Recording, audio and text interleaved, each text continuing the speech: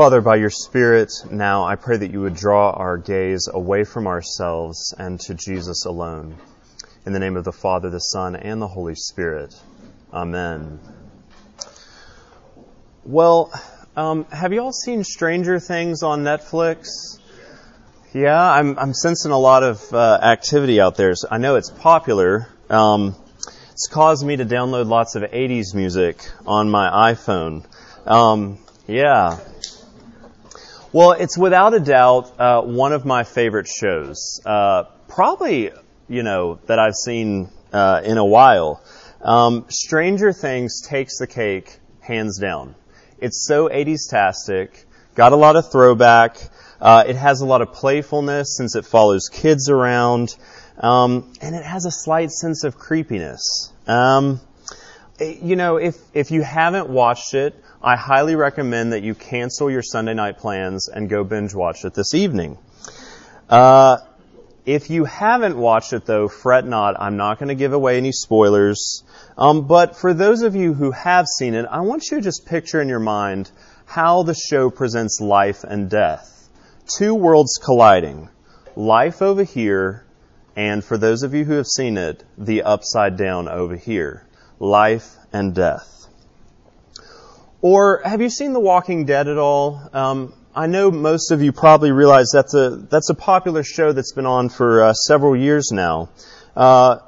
It's a show, of course, about zombies and a zombie apocalypse, and there's a group of people still living in and around the Atlanta area. And they're trying to stay alive and to keep away from the zombies. Well, there's one particular scene that just sticks in my mind. I think it's when they're at the prison in season 2 or season 3. And one of the characters is inside the fence, and he's looking outside the fence, and directly on the other side is a zombie. Right, so you have life on the one hand and death on the other. So, life versus death. And I think this imagery is powerful and helpful for us as we enter into tonight's passage from 1 Timothy.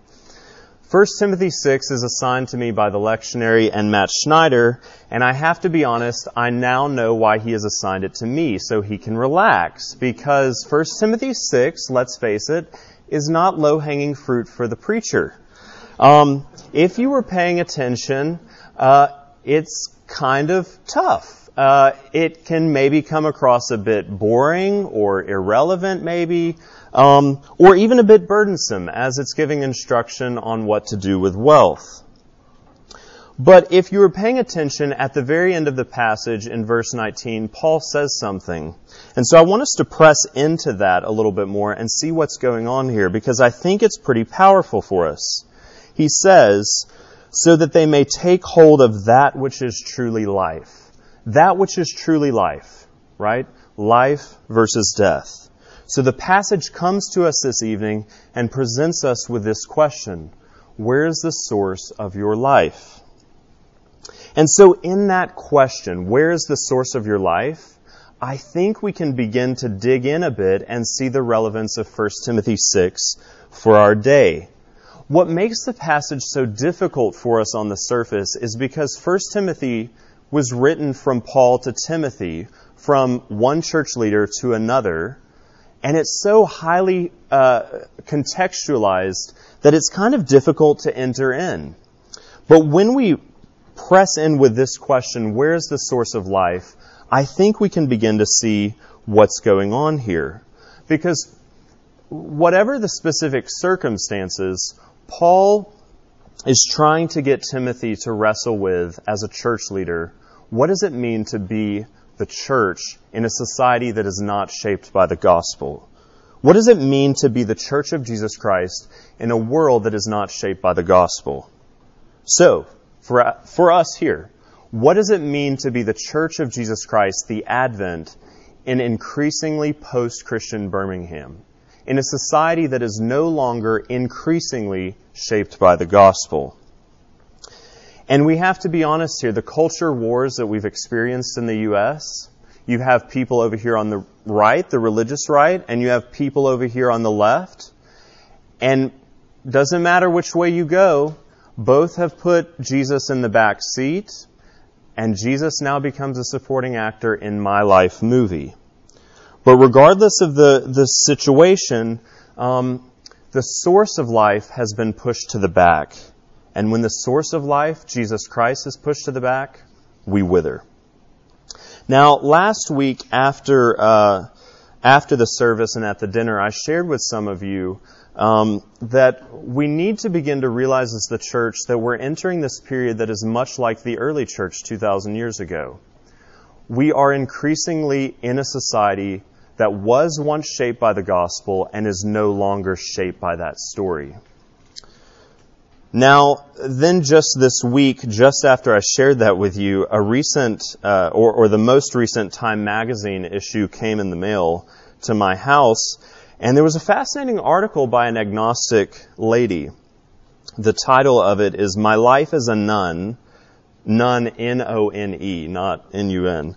"My Life as a Nun and Other Tales from the Ranks of the Unaffiliated and the Agnostic." Here's what she writes. "People like me are on the rise. The nuns, those who are not affiliated with any religion or are agnostic, or just plain atheist, are now almost a quarter of the population, says a recent study out of Duke University. There are 19 million more nuns now than there were in 2007. And at 56 million strong, there are more Americans who are unaffiliated with religion than there are Catholics and mainline Protestants, according to a 2015 Pew Research report. Fewer than half of young adults ages 18 to 30 are sure God exists. In a few years, the largest religion in the U.S. will be none." And just off the top of my mind, just this past week, I encountered a podcast that you can find in the podcast app. I think it's called Harry Potter and the Sacred Text. It's made by these couple of atheists who have left religion behind, but are still looking for some meaning in life. And so now they have begun to turn to Harry Potter as a religious text. So it's pretty fascinating. Harry Potter and the Sacred Text. Well, all of this says to me, wow. It's sobering for us in the church. And so for us in the church at the Advent, we must ask again with Paul, what does it mean to be the church in increasingly post-Christian Birmingham? What hath Jerusalem to do with Athens? What hath the Advent to do with Birmingham, Alabama? Well, quite simply, we must face up to the fact of who our identity is, what our identity is, who we are. And so we must be the place where the story of the triune God is told over and over and over again. That means we will know who we are and what makes us who we are. We will know the source of our life. We will know that we are not just another charitable society giving out charities. We're not merely seeking to do good. We're not a social club. And we're not just some sort of religious organization that's trying to give us inner peace. No, we are the community that gathers around the gospel, the good news that the God of Israel has raised His servant, Jesus, from the dead. We are a community that gathers around God's possibility and not our possibility. We will know that which is truly life is in God Himself, the triune God who is three persons united in love. We will know He is the one who has entered history in the person of Jesus Christ, the one who was sacrificed in our place and who now lives to triumph. And now the Spirit that was upon Jesus, He is now completing His work. This is where our life is found, in God's possibility. And we know, apart from God's intervention on our behalf, we lie in the upside down, if you've seen Stranger Things. We lie on the other side of the fence. We're nothing but zombies, apart from God's intervention on our behalf. Nothing that we could do, nothing that we could bring to the table, not our riches, not our good works, but only God, who is life and love in and of Himself. He is the source of our life. Adventers, this letter brings to our attention here and now. It says to us, hope in God. Look away from yourselves and from any created thing and look to Him who is the source of life. And as this society around us becomes increasingly complex and increasingly different from the Christian narrative, have hope in God, because God has conquered death and He has raised His servant Jesus from the dead. The Spirit would have us again using these scriptures to look away from ourselves. This is what we see sprinkled throughout the passage that James just read for us. Verse 17, "As for the rich in this present age, charge them not to be haughty, nor to set their hopes on the uncertainty of riches, but on God, who richly provides us with everything to enjoy." Verse 3, concerning the false teachers, "If anyone teaches a different doctrine and does not agree with the sound words of our Lord Jesus Christ, he understands nothing." Or, verse 12, Scripture would have us press into the source of life. "Fight the good fight of faith and take hold of the eternal life to which you are called." And what is that eternal life? Well, surely it has to do with what's in verse 13. "The God who gives life to all things, and of Christ Jesus who made the good confession." John Calvin summarizes this passage so well. He says, "The amount of the whole is that turning our gaze from the world, we should learn to look at God alone." It is in the triune God, who is life and love in and of Himself. He is where we find our hope, our life. Adventers, the source of your life is not in anything that you could do. It's not in your Episcopalian identity, your memorization of the liturgy, your Bible knowledge, and it is not in your wealth if you are wealthy. However poor or rich you may be in this life, the source of your life is in God Himself.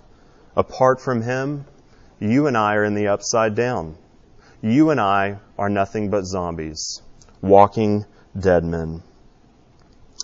And so since we have heard this radically, drastically new news, because we're the community that gathers around that news, we realize that we're exiles in a foreign land.